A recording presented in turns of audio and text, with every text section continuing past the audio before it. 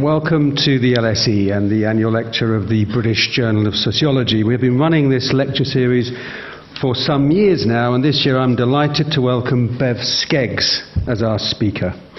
Before I introduce Bev, I'd like to make a few announcements. There will be a reception immediately after the lecture in the foyer upstairs. Please come along for a glass of something, and while you're there, visit the Journal's stand. The BJS has been going from strength to strength in recent years. For those of you that measure such things or are looking to publish your own work in an influential outlet, the journal's impact factor now stands at 1.684, which I assure you is very high. As you visit the BJS stand during reception, you'll also find copies of Bev Skeggs' books for sale. Bev is a member of the Sociology Department at Goldsmiths, London. She is currently, or was, their head of department until very recently. She is soon to be, or is now, an ESRC professorial fellow, working on a project called A Sociology of Value and Values. Her publications include The Media from 1992, Feminist Cultural Theory 1995, Formations of Class and Gender Becoming Respectable 1997, Transformations Thinking Through Feminism 2000, Class Self-Culture 2004, Sexuality and the Politics of Violence and Safety 2004, Feminism After Bourdieu 2004, The Politics of Imagination 2011, Reality, TV and Class 2011, and finally, Reacting to Reality Television, Audience, Performance and Value 2012. As if that wasn't enough to keep her busy, Bev currently is the co-managing editor of the Sociological Review. The title of her talk today is Values Beyond Value. Is there anything beyond the logic of capital? For those of you that like to tweet, the Twitter hashtag for the event is LSE Capital. So, now that I've said all of that, will you please join me in welcoming Bev Skeggs.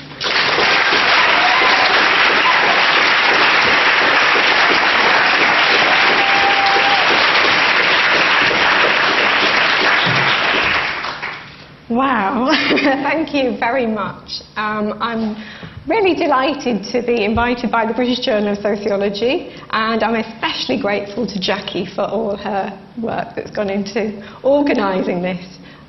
Really a lot of work, actually.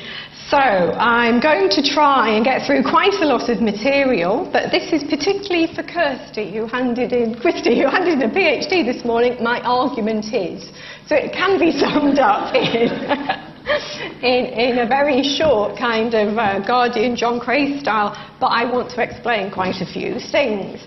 So I want to say I'm coming at it from three different temporalities.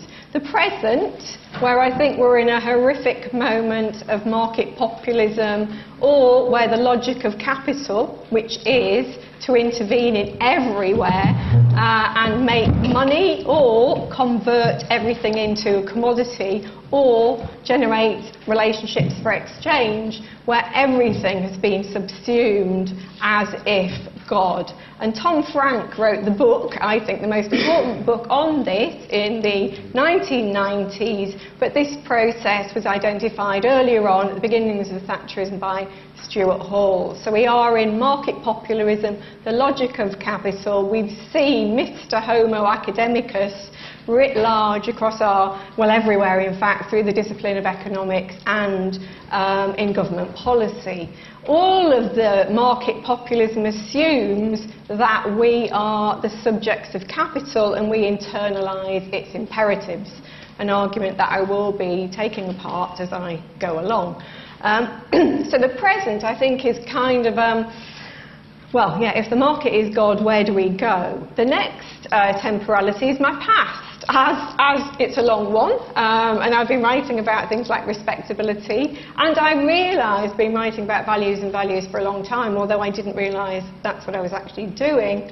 I have been doing research projects, as were named, project on respectability, which if you think about it has that double values, and you cannot participate in the labour market if you are not respectable usually. So there's a kind of a doubling that we will see kind of going on throughout the paper occurring there.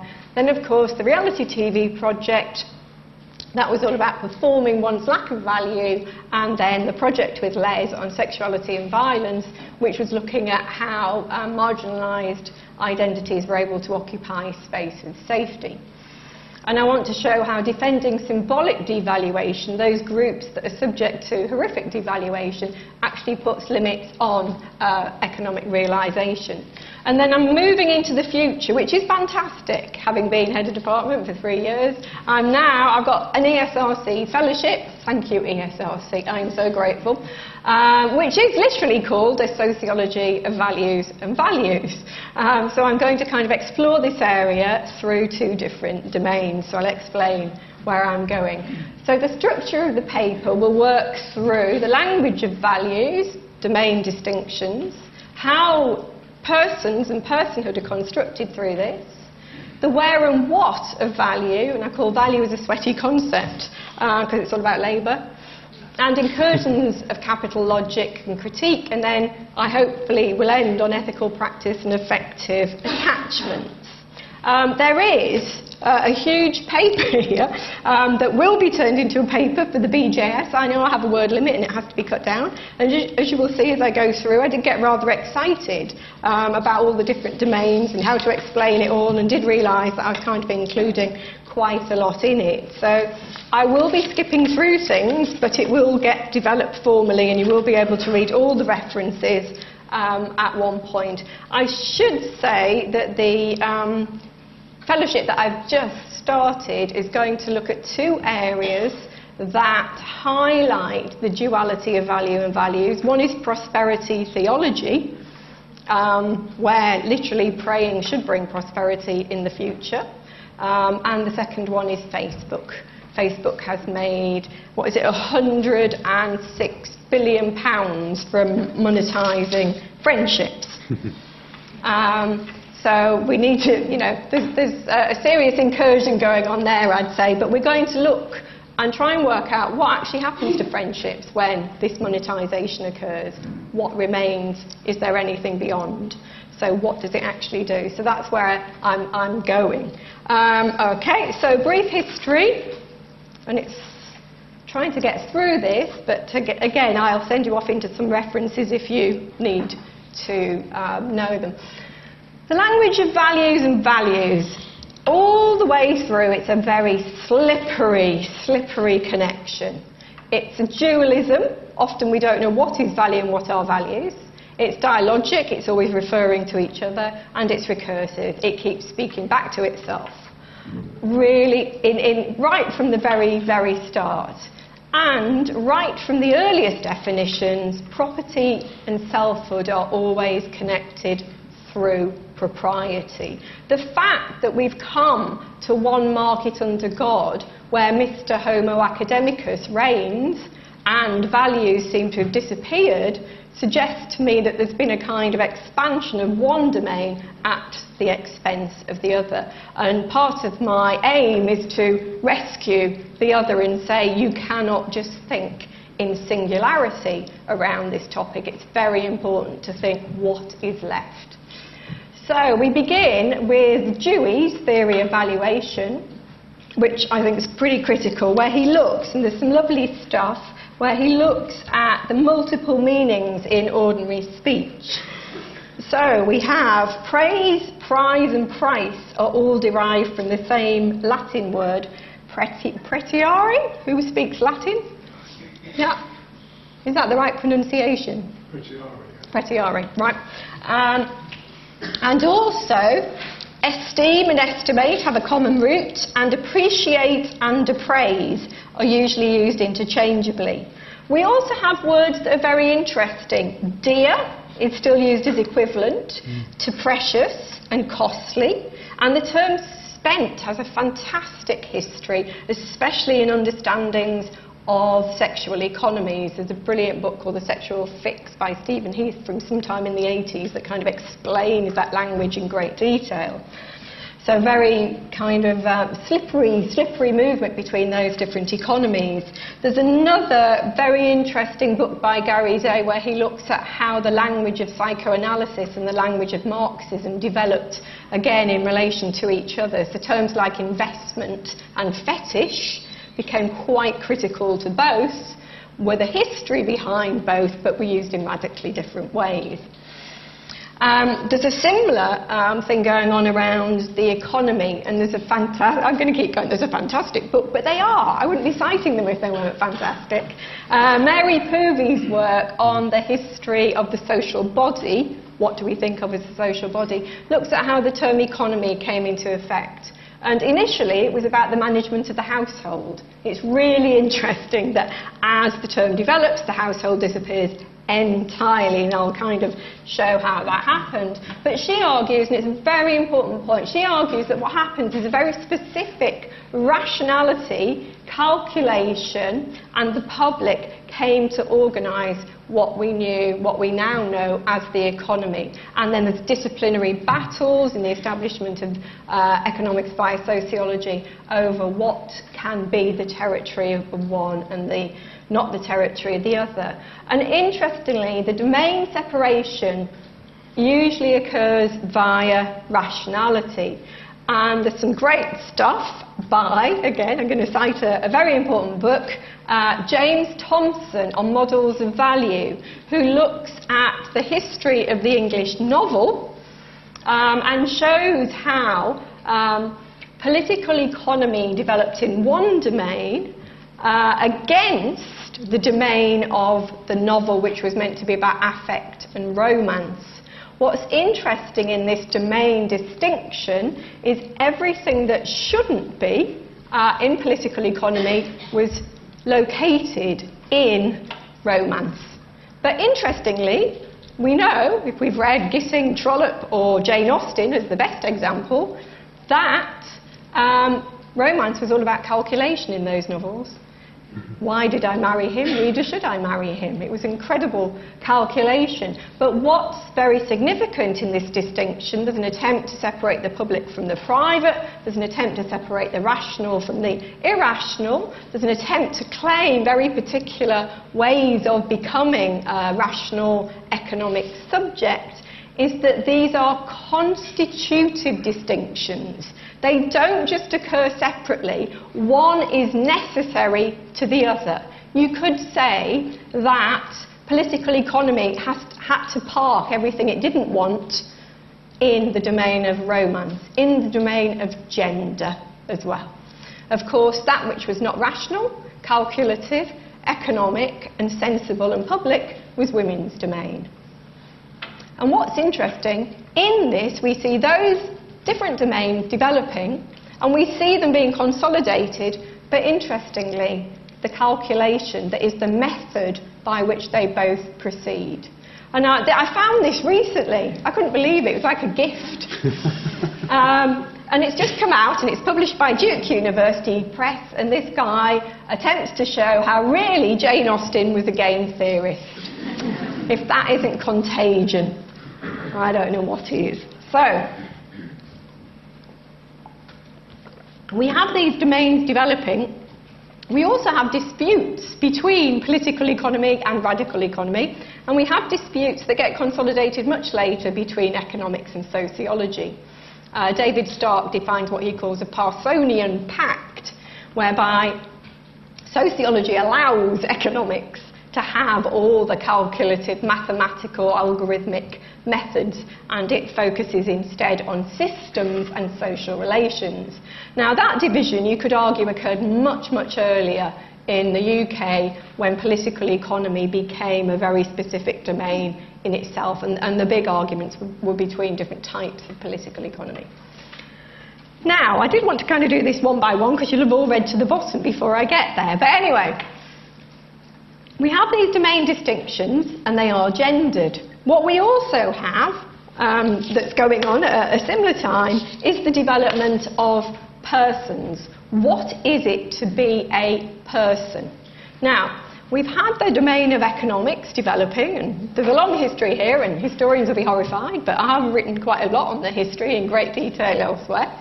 But I'm just kind of skipping through this. What I want to look at now is how persons are developed in relation to these different domains. Obviously, women are meant to be the romantic, effective ones that do a bit of calculating, and men are meant to be Mr. Homo academicus, or, as I'll show, labour. But what's interesting is that these domains develop around and with the social contract, which in Britain in the 17th century was developing through a very particular form of liberalism, consolidated in the 18th century. And that was informing how different people were seen to have value. So what did it mean to be a person with value? And I want to look here at very different traditions. First of all, there was the tradition of colonialism. The European colonists, and again there's a huge, huge history on this, the European colonists who went into West Africa, and there's fantastic stuff on the definition of the fetish, which both Marx and Freud then develop, but they're going to West Africa, and there's lots of writings that forgotten how to pronounce it, Pietz defines, and he looks at how the West Africans were defined as primitive against the civilized, superior colonialists, and they were defined as primitive precisely because they attached affective value to objects. The totem is the best example of this.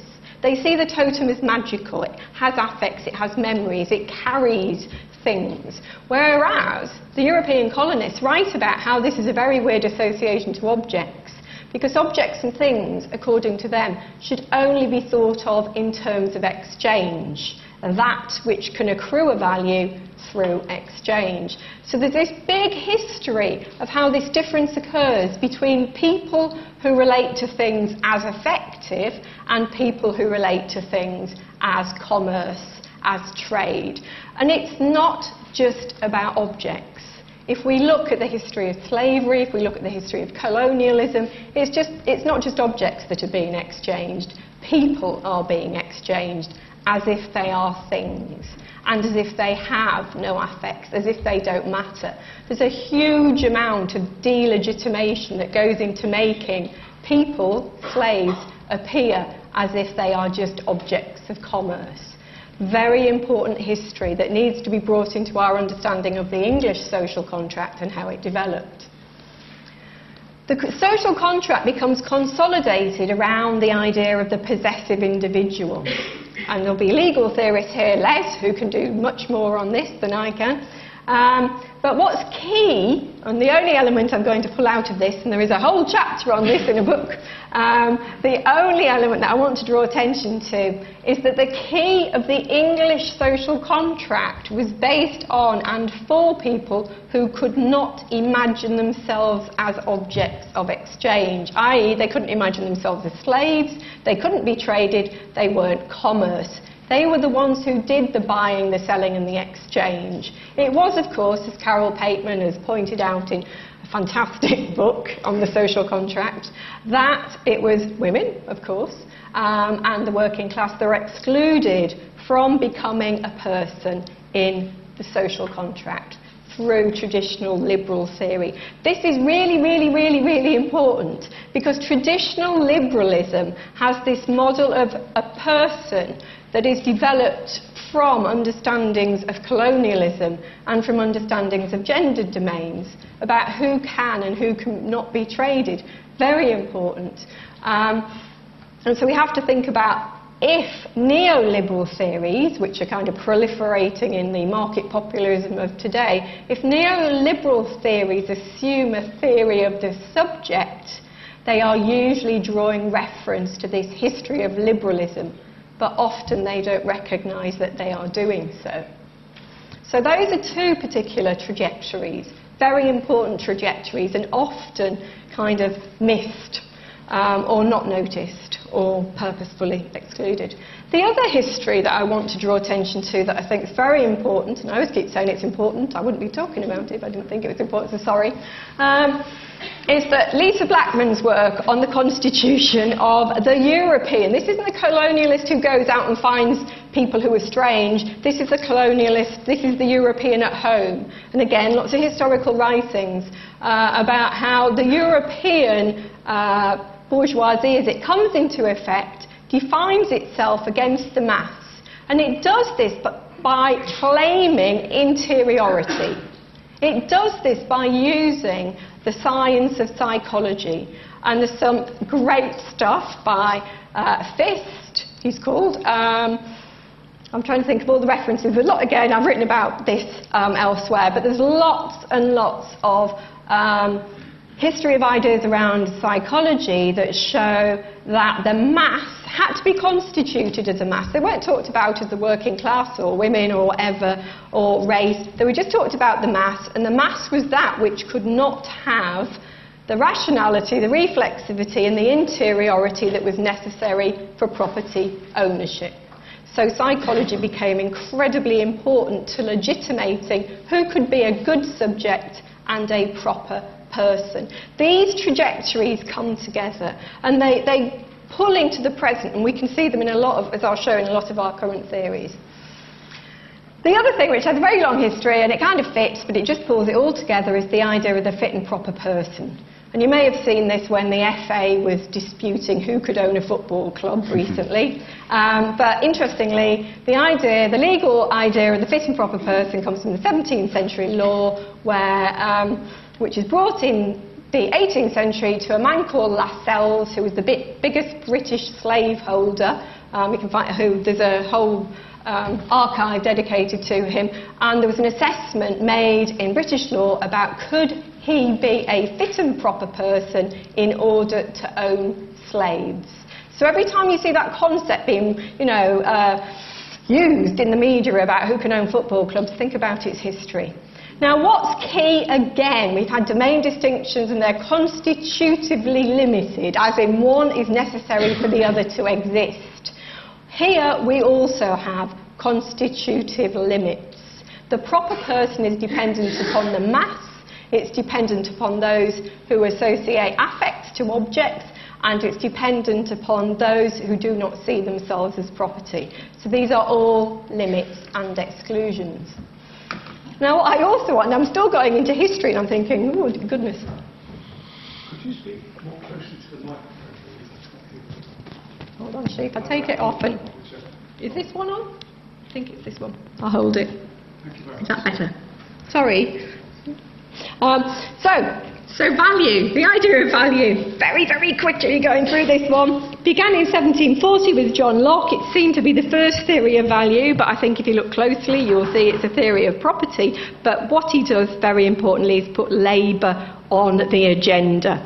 Labour is then taken in two different directions by Adam Smith, becomes classical political economy, what we have now developed in economics, the rational actor and Mr. Homo academicus, and then Marx in different directions. Now, I'm really now going to speed through the Marxist theory of value. And I'm going to use this to build upon later. So this is, right, and I know there's going to be loads of people, Sarah, in the audience, who are going to go, you can't do this quickly. Right, so, for Marx, labour is fundamental. It is the source of all capital. Capital is dead labour, labour is living labour. The capital-labour relationship is the basis of all social relations. And for Marx, value is not a thing. It's not something that can be quantified or counted. It's a relationship.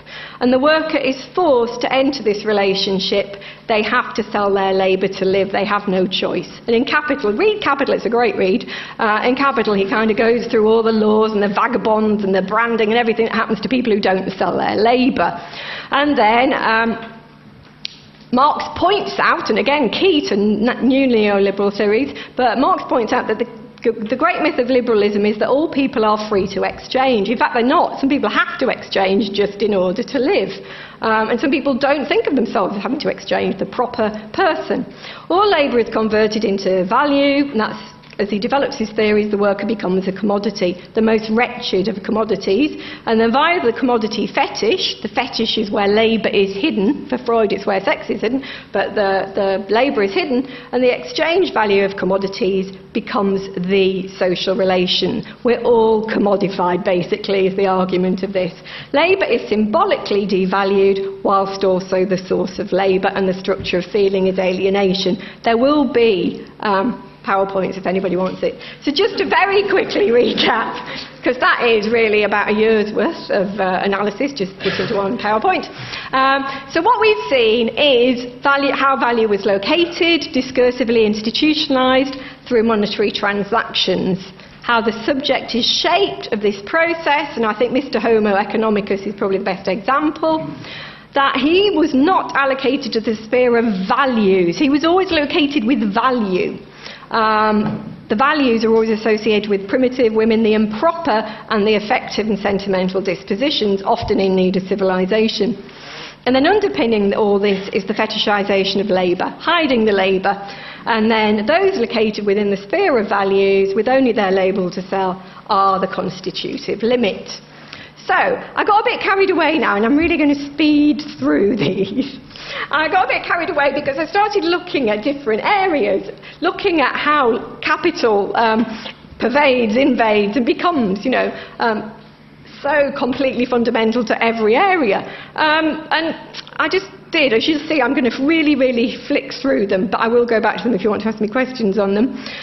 Interestingly, the logic of capital is incredibly effective in the area of big data, as you can imagine. It's about capitalisation, it's about understanding new methods of accruing value, it's about speed and time, it's about capitalising upon free labour, all sorts of things are going on in the world of big data. And Celia Lurie's work is really, really important around this. She looks at how nearly everything has been capitalised upon, sentiments, affects, influence, and she looks at how this is recursive, how it's productive, how it produces new forms, new methods, new ideas, and in some cases, new publics and new ethics. So in a way, I think big data is probably the best example of where capital has been able to really, really mobilise. And there's a fantastic BBC programme on how big data analysts are now trying to use quantum mechanics so that they can do calculations simultaneously. Roger, you can probably explain all this. But it's like, wow, they're going to make it even faster. But yeah, and there's the great work by Mackenzie on is it the nanosecond, the millionth second that makes the difference between a financial transaction? Really, really interesting stuff. But I want to argue, I'm looking at the improper, I'm looking at that domain where everything has been parked, because that really, really complicates capital.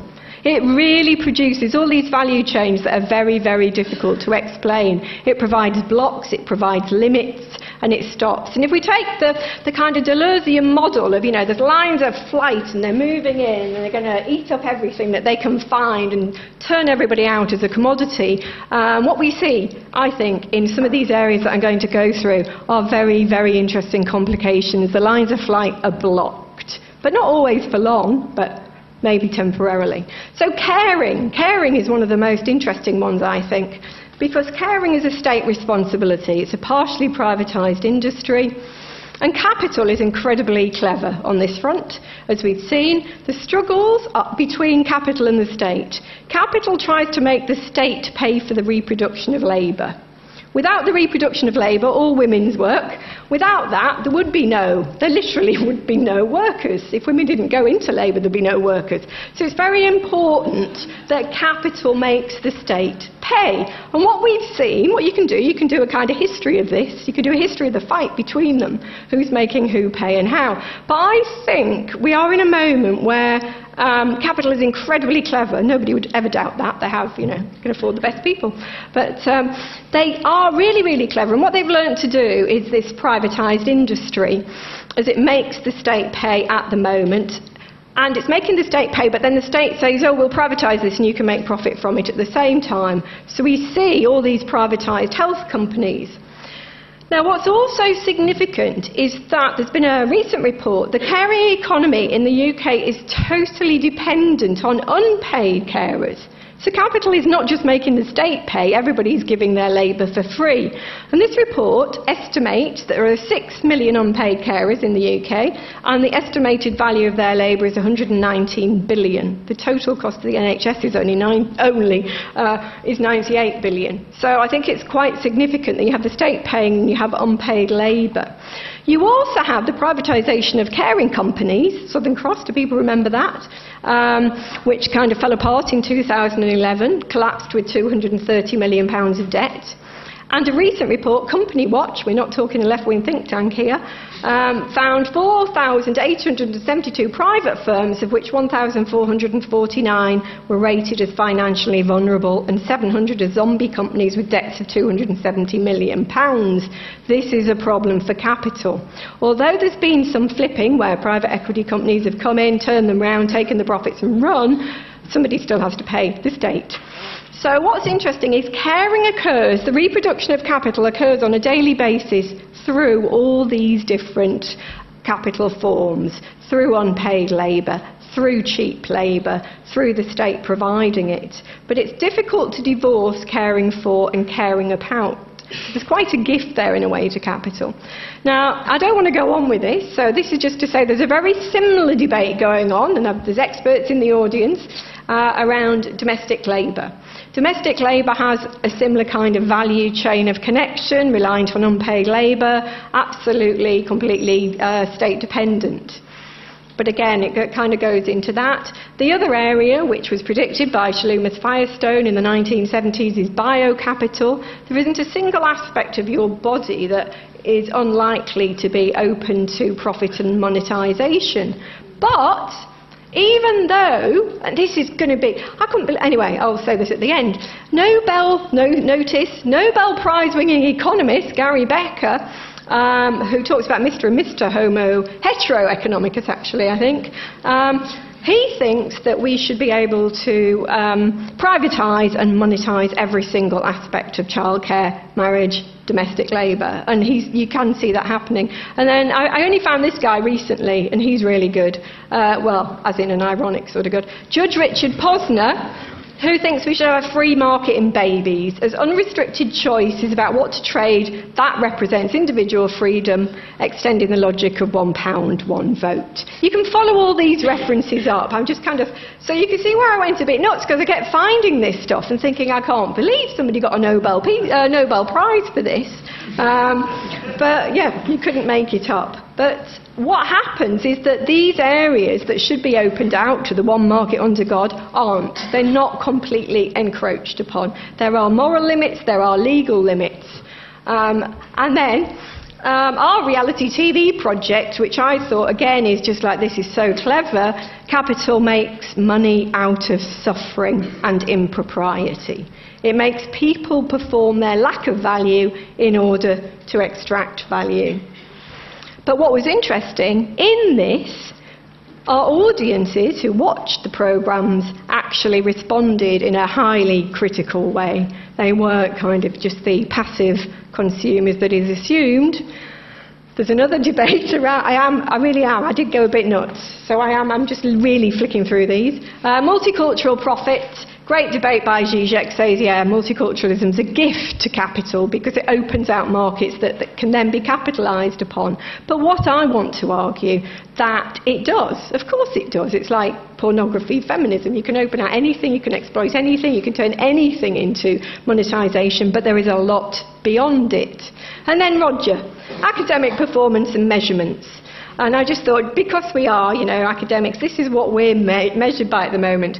Now, for those Marxist theorists in the room, I know that academia is not monetised. It's a very different relationship to capital, and we can have that question if you want. But it still is productive of a particular exchange relation and a financial transaction because we are funded by HEFCE and the government. But look, see what we're measured by. The AR index, the audience factor, the article influence, the author superiority, and just keeps going on. And it's going to go on, and it's going. I mean, the market companies that are being developed to measure us further and further and further and detect our scores are quite phenomenal. Robert Rocek from Sage is really, really on to it, as is Roger, who kind of, works out what our ranking is and all that. So we are subject to these measurements. But I want to argue, do we do our jobs just because of this? Do we get caught up in it? Even those of us who have to do the ref and employ people, are they a 5-star researcher? I'm not sure whether we do get caught up in it. Are there limits to that? It's a question that's open. I think we have lots of other values as academics, many more values, and I think they come back and they keep pushing at that area, and we don't take it that seriously. Then, of course, for those of you who know this area, you can brand yourself. The new economy guru, who opened out the whole idea of we are CEOs of our own companies. The self-help industry is phenomenal, and self-branding industry is phenomenal. So, is commodity logic? The genius of capital is that it enables us to do our own self-exploitation. It's totally reliant on lots of our unpaid labour. We train ourselves in the tradition of the entrepreneurial self, and we do our own self-maintenance so that it can exploit us more effectively. But is it just the logic of capital? Are we just commodities? And there are very persuasive theories that suggest we are.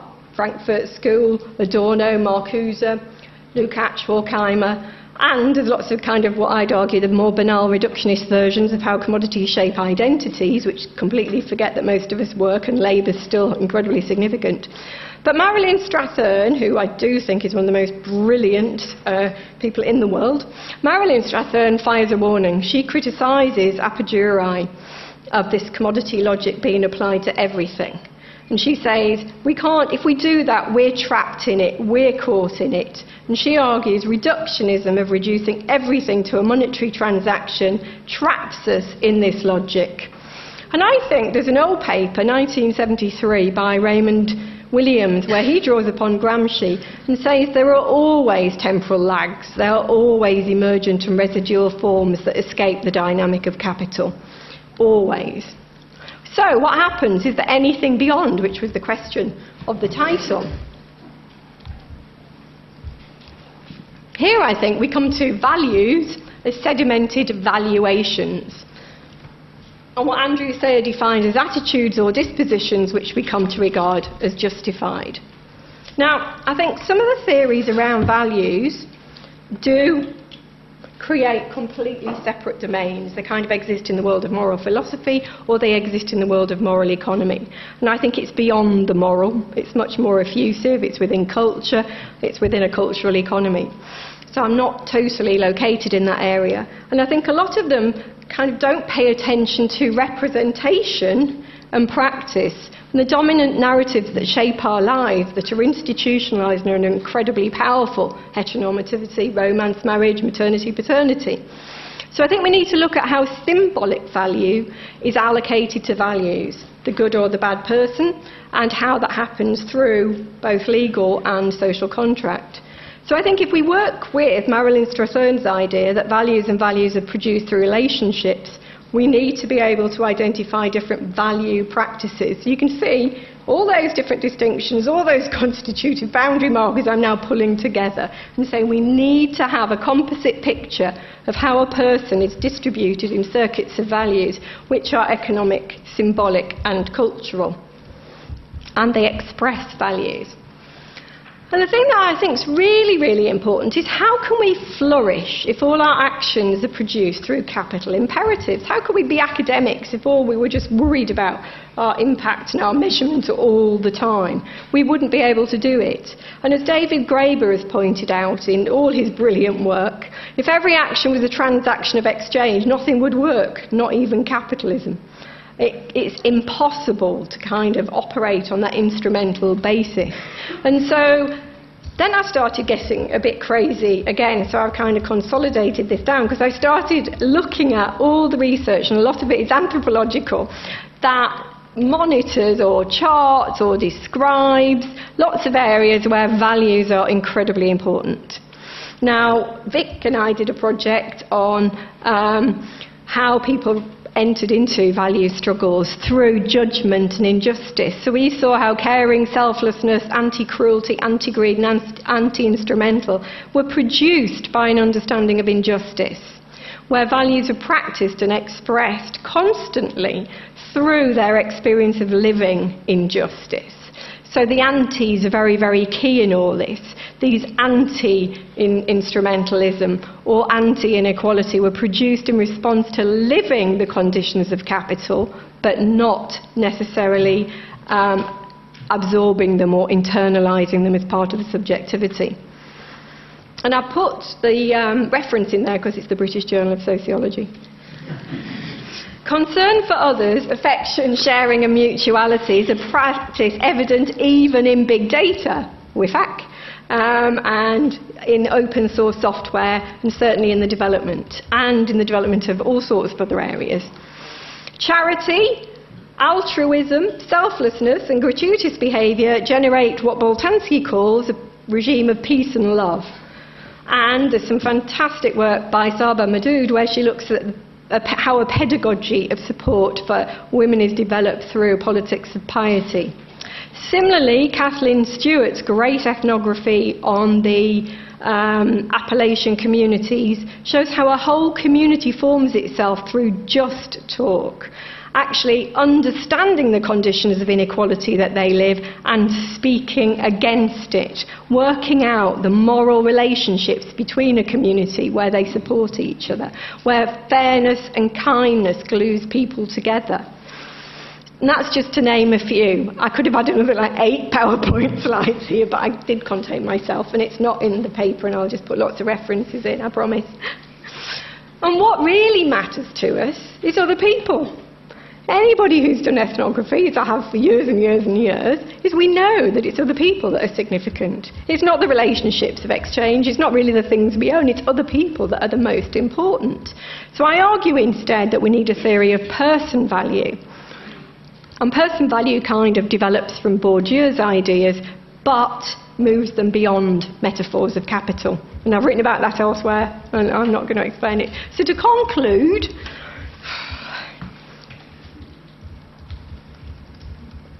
I want to answer my own question. Yes, there's lots beyond capital. It may try to get us, but we may escape. There are many areas that cannot be completely colonised by what I call capital calculation and, at the moment, cruel conservatism. There are lots of protests against capital's logic. There are values beyond value. And even, and again, I could have written a whole paper on this, economists have started admitting all their mistakes, and there's lots of them, but these are my kind of favourites.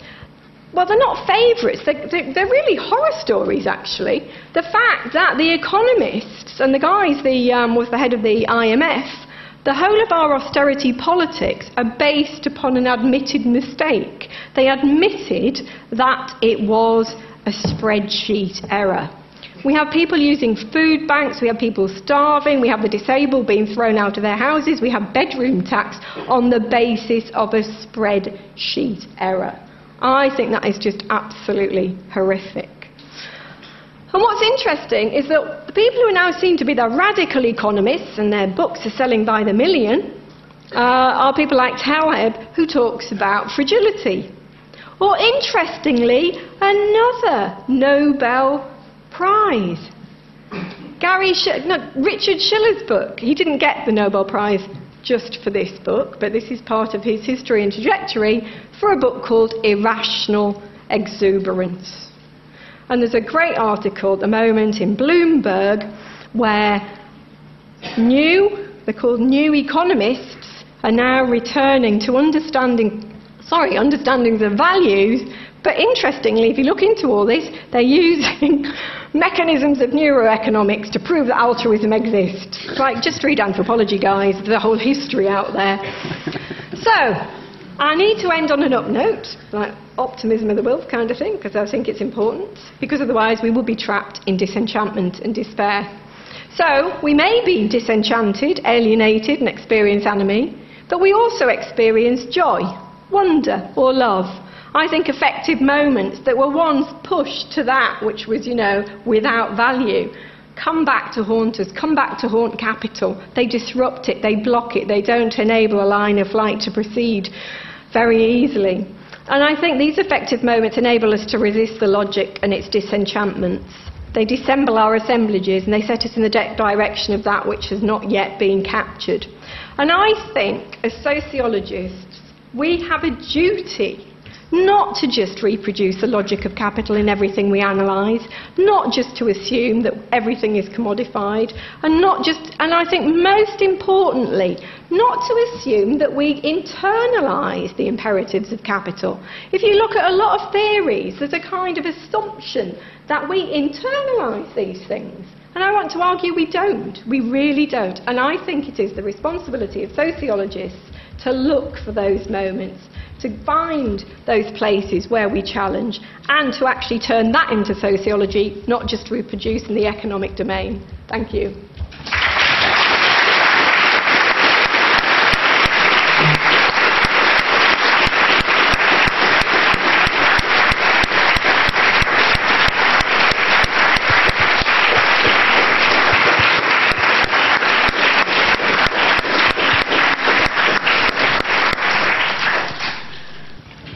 Questions from the floor, please.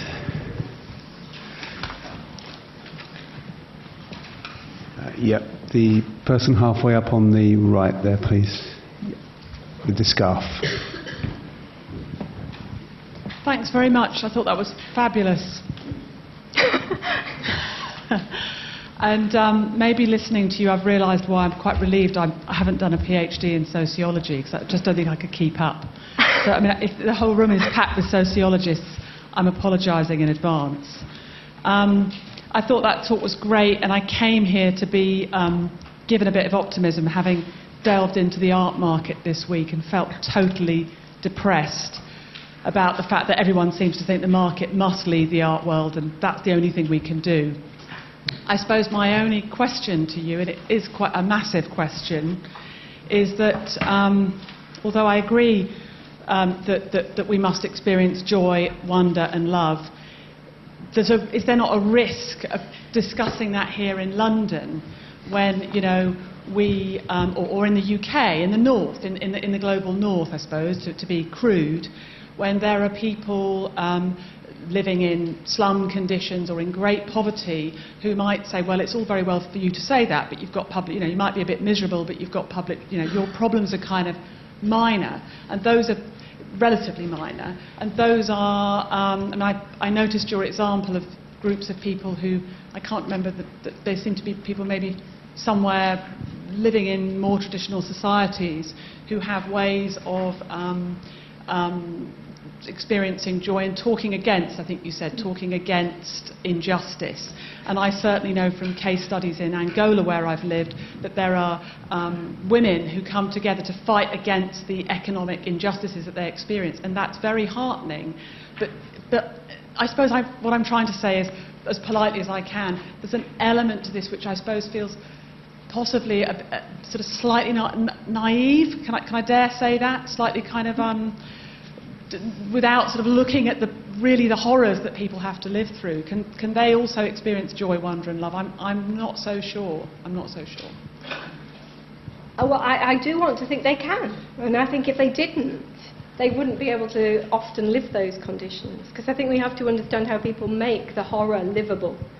And I think we can't just study despair all the time. We know about despair. We can see despair all around us.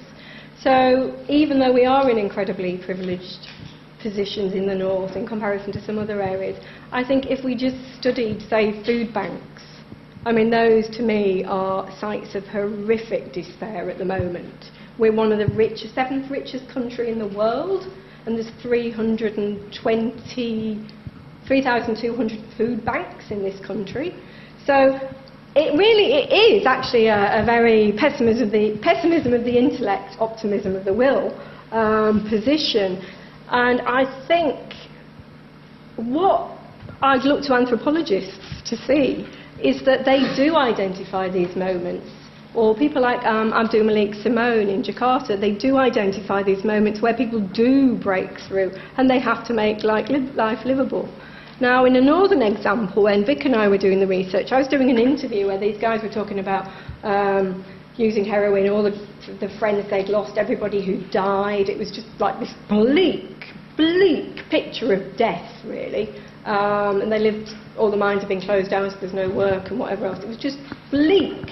And then they suddenly switched register, and they went, well, you've got to have a laugh, though, don't you? And it was almost as if the only way they could live such bleak and despairing lives was to find those moments of joy. You know, to kind of... And when people say, oh, I don't know why people go out and get completely drunk and they're badly behaved, well, it's like, have you ever tried living their lives? You know, it's that kind of... So I accept the critique, but I think you've got to look for those moments. I really do. Thank you. The person at the back has had his hand up for quite a while. Just there. Yeah.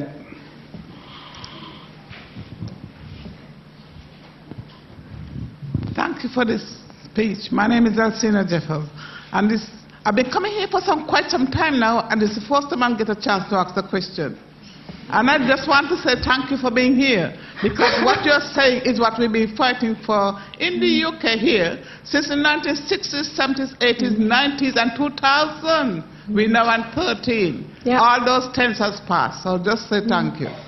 Well, thank you. Thank you very much. And yeah, I agree. It's like, it's not a straightforward progress narrative by any sense. You know, I think we're reliving the 80s in a most horrific form.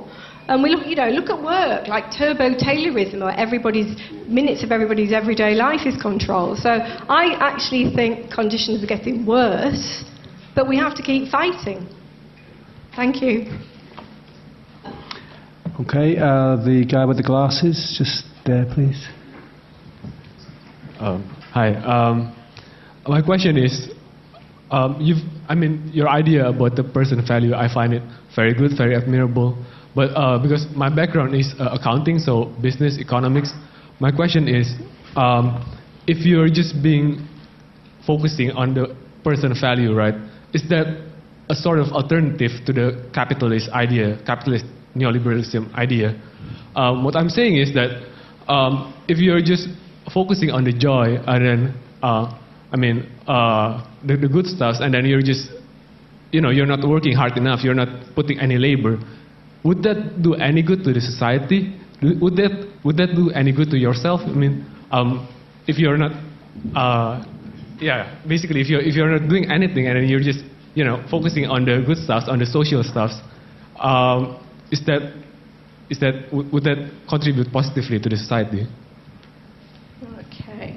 I mean, the idea of person value is quite a complex development of Bourdieu, where it's looking at, rather than seeing people as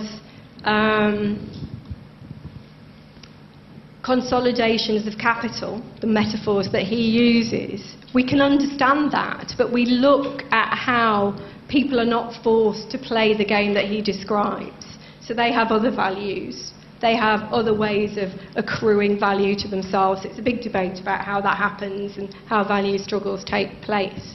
And so I don't think it does. I've been quite careful not to reduce it to the logic of capital, and it's trying to take the domain, it's trying to make the domain of values register as much more significant than the domain of value. So maybe I should have called it person values. That might actually be a very good idea. I'm not really arguing that we just look to moments of joy at all. I say we look to moments of joy because all we can do if we look at this history is see exclusions, injustice, people who aren't allowed to be seen as people who are only used for their labour, who only, people whose unpaid labour is increasingly encroached upon to produce a value for capital. So I think there's a very big difference between the workings of capital and the workings of sociality. And I don't think it would be a big debate. I'm not saying that everything that's social has to be fun. I'm saying that when capital encroaches into everything, we have to look at what it cannot commodify and monetize. But you would agree that labor is actually one of the values as a person, as a human being. Labor is also like, one of the things that you have to do. One of the most, crucial part of human being. Yeah, I'd agree with that. But some people have to labour in the most horrific conditions, and some people don't. And I think we need to look at how labour is organised and how it operates, and not assume it's just one factor in a calculation. Labour's about living, and we have to work out how people can live. And if you look at things like European working hours, I mean, they're just horrific. Absolutely horrific. Do we need to live like that? And do we need, to generate a whole market in global migrant domestic service, whereby middle-class women in this country are pulled into work, and in order to do that work, they have to force women from migrant women to actually leave their own children behind. There's something really, really wrong, I think, where migrant women, domestic workers, actually have families in other parts of the world, and they have to leave those families to become a source of labour to middle-class women who go out to labour. We need to understand all those elements of a value chain, and that's about how we understand a good life, what it is to have and be a person in the world. Bev, there are a few hands up. Would you mind taking about 3 questions together? Is that okay? So can we start the chap at the back, please, with the specs, just on the edge. And if you can show your hands, I'll try and go around. Thank you. Closing a lecture with a statement that sociology's duty, or sociological duty, is to resist the logic, basically inherently states that sociology should take the logic part of it. The second part Sorry, of this. Can you say that again? We can't hear you down here. Sorry, can you hear me now? Thank you. Yeah. Stating that sociological duty is to resist the logic is basically cutting out the logical part of the sociology. Hence, it states just socio without logical. Hence, taking such a direction is basically making sociology not a science anymore, and that kind of extreme position makes sociology almost like just a atheist alternative to religion rather than really a science. I'm an ex-student of sociology. I left sociology partially because of that kind of approach, facing that kind of approach. And I just wonder whether you'll be prepared, in fact, instead, to work together with economists to make some kind of system that is more acceptable to humanity, but not necessarily resisting and taking complete opposite, like antagonistic position. That won't work, I think. Okay, thank you. Judy Weissman. I really enjoyed the lecture, actually, and I just wondered if you could sort of elaborate on a couple of things that you threw out, because I was really interested. You talked about everything being financialised and marketised, and one of the examples you used was friendship, and I was hoping you'd say a bit more about that, and maybe link it to the discussions that I know you're well aware of about digital labour now, and the fact that you're right. On the one hand, a lot of the labour that on the internet is financialised and monetised. On the other hand, it's creative, satisfying, voluntarily kind of given. And so with all these cases, we've got a very sort of subtle, contradictory kind of relationship going on. And there were just moments where I thought it was sort of, you were on the bleak, too much on the kind of bleak with the financialisation. So I wonder if you could just say a little bit more around those themes. Anyway, I'd love to hear. Yeah, so those two together. I think it's interesting in terms of economics and sociology, because sociology is a very, very open, Catholic, interestingly, to use the religious reference, discipline. It usually recruits people from all over the place. And so it's not completely tied. If you look at the history of the research assessment exercise, we don't have very specific journals that we have to publish in. It's pretty open, it's pretty creative in lots of ways. If you look at economics, you have to be a game theorist to be entered for the ref. It's a closed discipline. You'd never get a job in an economics department as a sociologist. And when I was at Manchester, they got rid of all the economic historians in the economics department because they were going to pull down their score. So I think if we're talking about different disciplines speaking to each other, I think there's an openness and there's a closeness. And I also think a lot of that is about connection to government, connection to capital. So I think that. I think for me, yes, it would be great. It would be great. You know, the fact that somebody, I just couldn't believe it, the fact there's two Nobel Prize winners for kind of pointing out the bloody obvious is just quite remarkable to me. It's like £880,000. Why don't they give it to, you know, sociologists or feminist theorists who pointed out that, you know, irrationality cannot be separated out, you know. It's like, there's loads of really good stuff on this. So, yeah, I wouldn't kind of take that one lying down. Now, really important point. I mean, most of those areas that I've started looking at are about that really contradictory capture. So even something like caring and domestic work, and hence the definition caring about and caring for, even that kind of captures people love looking after their children. You know, so that's kind of the genius, is that something like capital can make sure that people remain unpaid for that people will do it willingly, and that people will invest in themselves in digital labour in order to make themselves more lucrative, like Paul Degay's research. So, yeah, I think it's a contradiction, but I don't think it's one of those contradictions that will explode capital. I think it's a contradiction that capital can very, very effectively make use of. So I think you're on the money with that one. Yeah. There are two hands there. There's a guy with a stripy shirt and a woman just behind him. So in any order. Hi. Basically, my question is about, well, I guess it's about how one would go about resisting the monetization of our lives and the capitalization of our lives. And what I want to ask is where science and technology figure in this sort of resistance.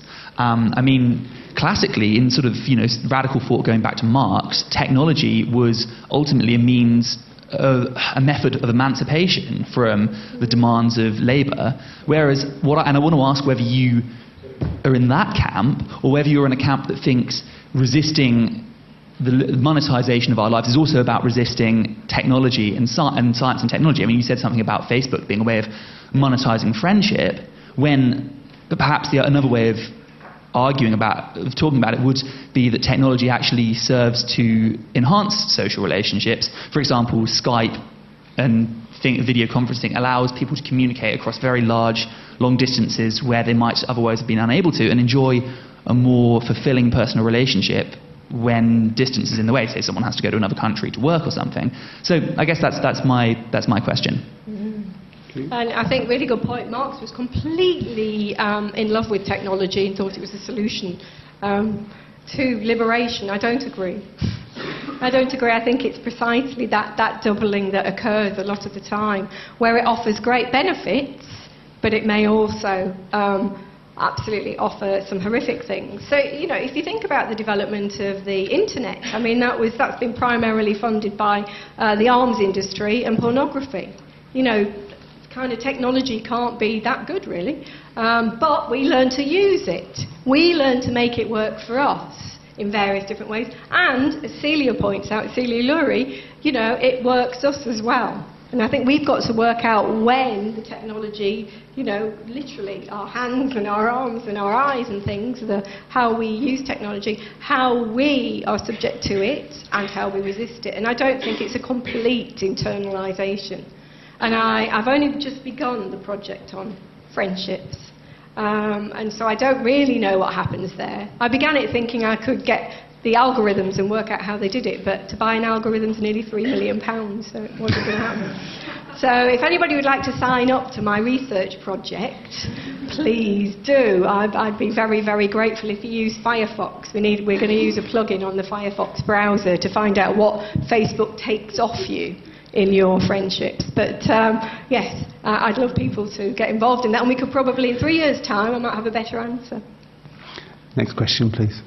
Thank you for an excellent lecture, and I agree with your political analysis wholeheartedly. But what I am finding quite hard to get my head round is the kind of analytic framework that you're applying to the study of value and values. So far, my understanding is that you're kind of setting up the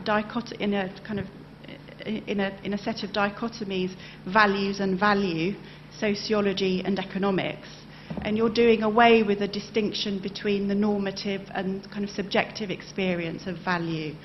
And the bit that I am finding difficult to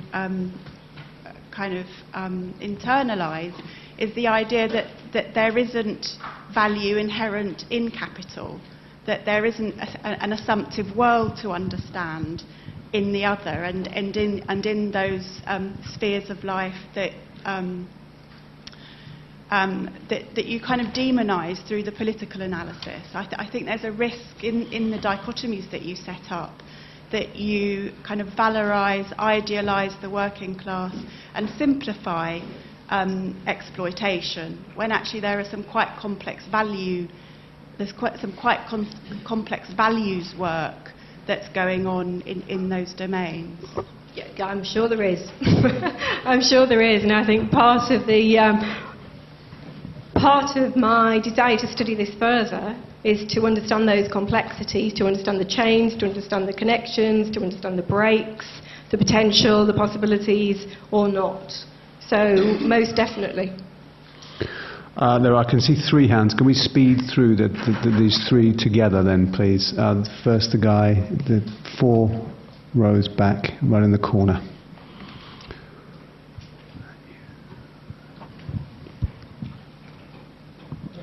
Right. Hi.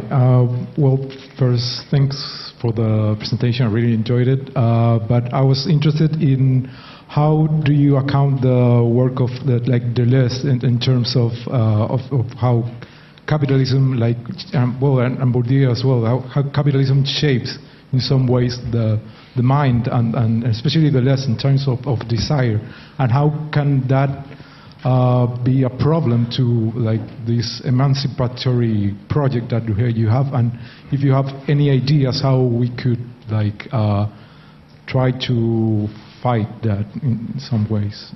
Thank you. Well, I think you're right. I mean, not here, but in the Class Self-Culture book, I kind of go through all the different theories that just work with the logic of capital. So if you think about the new series of sociological theories of subjectivity, or even Deleuze, who's not a sociologist, or Bourdieu, they all, like the theories of individualization, the reflexive self, the mobile self, the prosthetic self, the possessed self, all these theories, the neoliberal self, all these theories assume internalization. All of them assume internalization. Deleuze, Bourdieu, they all assume it. I mean, I think Deleuze does more interesting things via a libidinal economy, but there is an assumption there. And there is an assumption that, the desire for wealth is the drive, or in Bourdieu, the game-playing theory. There's thousands of them. I mean, that's what's interesting, is that the kind of, a lot of the sociological theories of the self are about the accruing, game-playing, kind of advancing, future-pointing self. And I think my point is to point out that actually a lot of people are not like that. And I would make a very particular critique of governmentality. So, say in reality TV, all the theories of reality TV that don't interview audiences assume that governmentality works. Well, in fact, our audience research showed that governmentality is a theory of the bourgeoisie, speaking to the bourgeoisie, talks about propriety, and talks in a way that the people it's meant to address don't even understand. So, I'd want to say, let's look to see where these theories don't work, where they cannot be applied. And I think we might actually advance what we've got and call sociology. Okay, there was a question at the front here. We can go as quickly as possible now, please. We're running out of time. I wanted to ask where the spreadsheet error came from, because I've heard about it vaguely, but I don't know chapter and verse. I wonder if you could tell us. Right, Ian, I have got it here.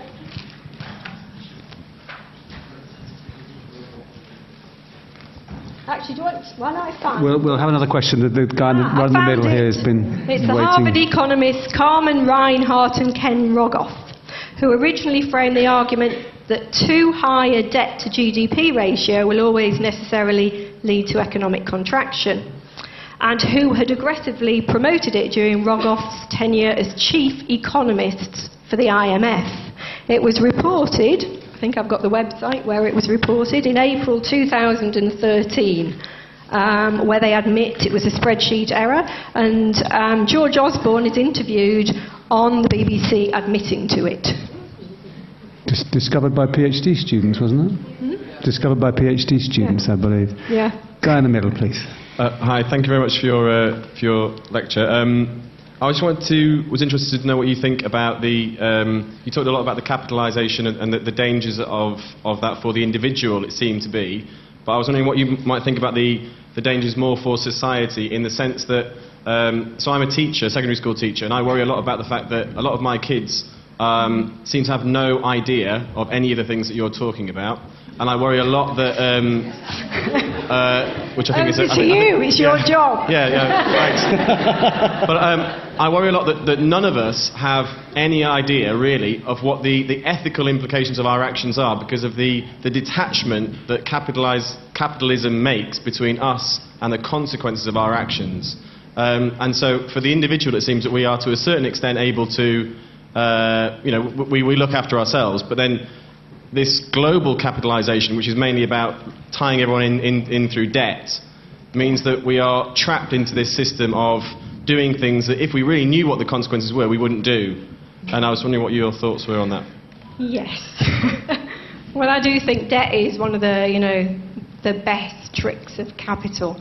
Make interest out of people's discontents and desires. I mean, it really does. Like, who could have thought of that? It's kind of brilliant, and well, not brilliant, again, it's kind of a horror story. And David Graeber's book, if people in here haven't read it, you should. It's a brilliant book on debt, really, really, really good. Or just watch his interview on Bloomberg if you haven't seen it. Again, really, really good. That's a despairing question, isn't it? It's kind of, what are the ethical implications of one's actions is always very hard to know when we're doing it. I think what I take heart from is a lot of this anthropological or sociological research that looks at how people grow up with a sense of justice, grow up, anti-instrumental. And they may be young now, but somebody is transmitting those values. It's not coming from the media. It's certainly not coming from reality TV, one of the biggest explosions. But, interestingly, the people who were watching it were very, very anti the humiliation, cruelty that was purported, and the kind of, monetize yourself policy. And they'll be spreading that back down to their children. So I think there is something that people do learn ethical values, and they don't learn it from the ideological state apparatuses. Maybe that's, that's the way we see it. I hope. But anthropology would suggest, yeah. But yeah, keep at it. I'll be told off for running over, but one more question and that'll be it. Thank you so much for this lecture. It's always really empowering and liberating to think about how pervasive and colonizing capitalism can be. So I was just wondering, what can we do now about it, now that we're talking in LSE, which is one of the most capitalized university in the UK and in the world. I mean, if you look at the fees to enter this university, it just literally puts barriers to most students, and some would be some of the brighter minds in this country. So what do we do now? Good question. Well, you could go to another university. I got to go to I mean, people are paying for the brand, aren't they? So, I think there's all sorts of ways in which people are kind of capitalising themselves by being here. But I'm hoping they'll get an education at the same time.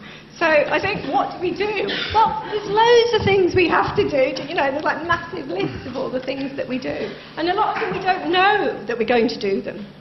There was a moment when the students rioted. Well, they didn't riot, did they? They protested. It was the riots that rioted.